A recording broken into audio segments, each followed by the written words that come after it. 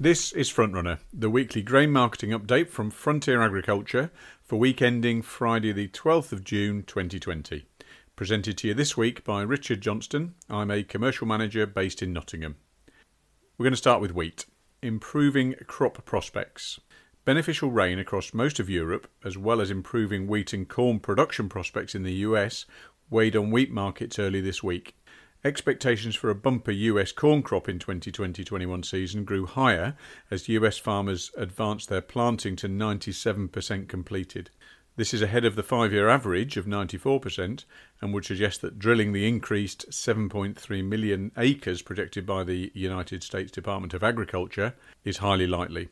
In addition, the US corn crop ratings improved by 1 point on the week to 75% rated good to excellent. This is a significant improvement on this time last year when that figure was only 59%.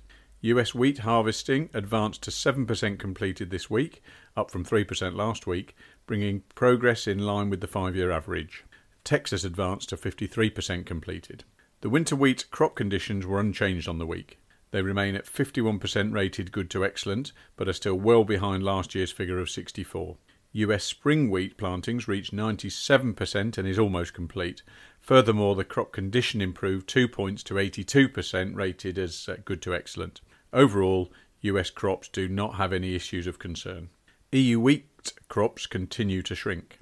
Despite recent rains across Europe, which were expected to benefit parched wheat crops, leading analyst Strategy Grains made further cuts to its estimates for EU wheat production for the 2021 season in its June report this week.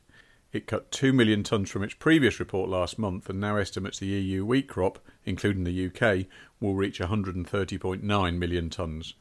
This is 16 million tonnes below the previous season. The primary reason for this drop is a significant reduction from France and the UK of 7.5 million tonnes and 6.4 million tonnes respectively. This season, the EU is likely to be the world's leading wheat exporter, ahead of Russia, and may ship more than 35 million tonnes by the end of June.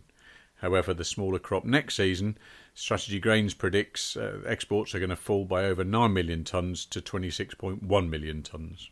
USDA adds support to the bears. The USDA report published its June World Agricultural Supply and Demand estimates on Thursday. On first glance, the report highlights a bearish outlook for wheat. Compared to the May report, the USDA projects the world wheat production that will increase by 5 million tonnes to a record 773.43 million tonnes, which is 9 million tonnes up on the year. End-of-year stocks will increase by 6 million tonnes to a record 316.09 million tonnes, a 20 million tonne increase on the year. It may appear as if there's more than enough wheat in the world and this might push prices lower, but it's important to look behind these numbers. These gains are almost entirely for China and India, which is relevant as these countries do not export their wheat. In other words, the additional wheat is not available to countries that need to import. If we look at countries that do export wheat, the report has a more market-friendly outlook because of lowered production rates. The EU dropped 2 million tonnes, which was offset by a 2 million tonne increase for Australia. Ukraine was cut by 1.5 million tonnes, which was partly offset by the unexpected increases in the US. Overall, production and stocks for the world's major exports both dropped 2 million tonnes on the May report. However, overall there will be year-on-year stock gain for the majority of exporters to 3 million tonnes.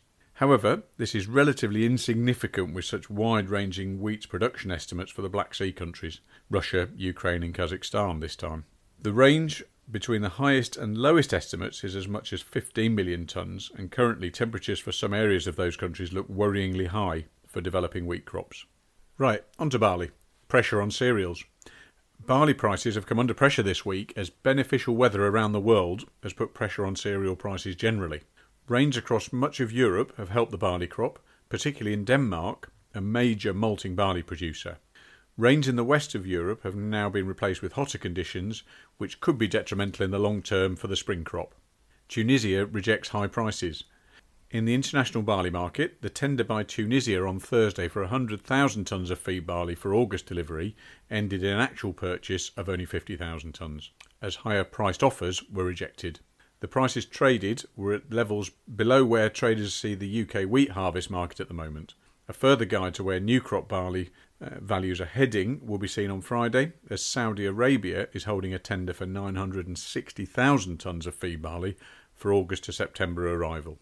UK market slows. Closer to home, the UK barley market has had a quiet week. Rains across much of the UK, along with lower temperatures, have slowed crop development and are seen as beneficial to the spring barley crop.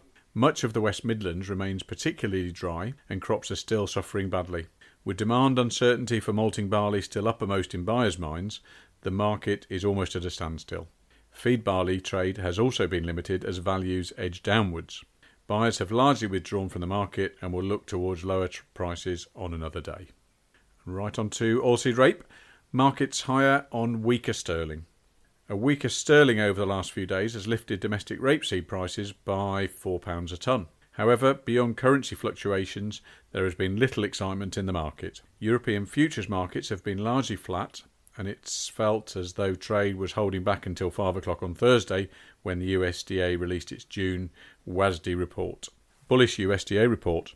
The report itself was bullish for soybeans, which is the world's benchmark commodity within the wider oilseeds market. The main focus was on the 2020-21 US numbers, with the report forecasting a 24% increase in US bean exports, an increased domestic crush programme, and year-end stocks coming in at 395 million bushels, compared to trade estimates of 426 million bushels. However, markets have so far shown little reaction following the release of the report. The future direction of prices is primarily driven by US weather and the ongoing politics of trade with China. Neither of these issues were addressed in the report. And lastly on to fertiliser. Nitrogen. The bagged nitrogen market took a backseat this week as terms for new season liquid nitrogen were released on Monday. The terms mirrored the bagged prices in terms of nitrogen cost per kilo, and interest was expectedly high. The focus was mainly on filling tank space on farms with spring requirements that will need to be fulfilled once a better idea of cropping for next autumn is known. Very little fresh news came from European or world markets, although there was a slight increase in spot world urea markets. In Europe, Yara moved its nitrogen offers up €2 for an August movement. PKs. Currency is the foremost focal point for PKs, as sterling firmed against the dollar and the euro this week. Currencies will remain volatile as we come out of lockdown around the world and economies try to recover from the circumstances of COVID-19. Meanwhile, phosphate and potash prices remain unchanged from last week. There is some interest for early autumn applications. Milling wheat. Crops will move fast once this band of rain passes through the UK. Growers will be applying foliar nitrogen to enhance proteins in order to meet milling wheat premiums for the 2020 harvest. This was Frontrunner for week ending Friday the 12th of June 2020. If you'd like advice on grain marketing, get in touch with us directly or speak to your local Frontier farm trader. All Frontier customers have access to live market pricing and online grain trading in the MyFarm farm management platform. Thank you.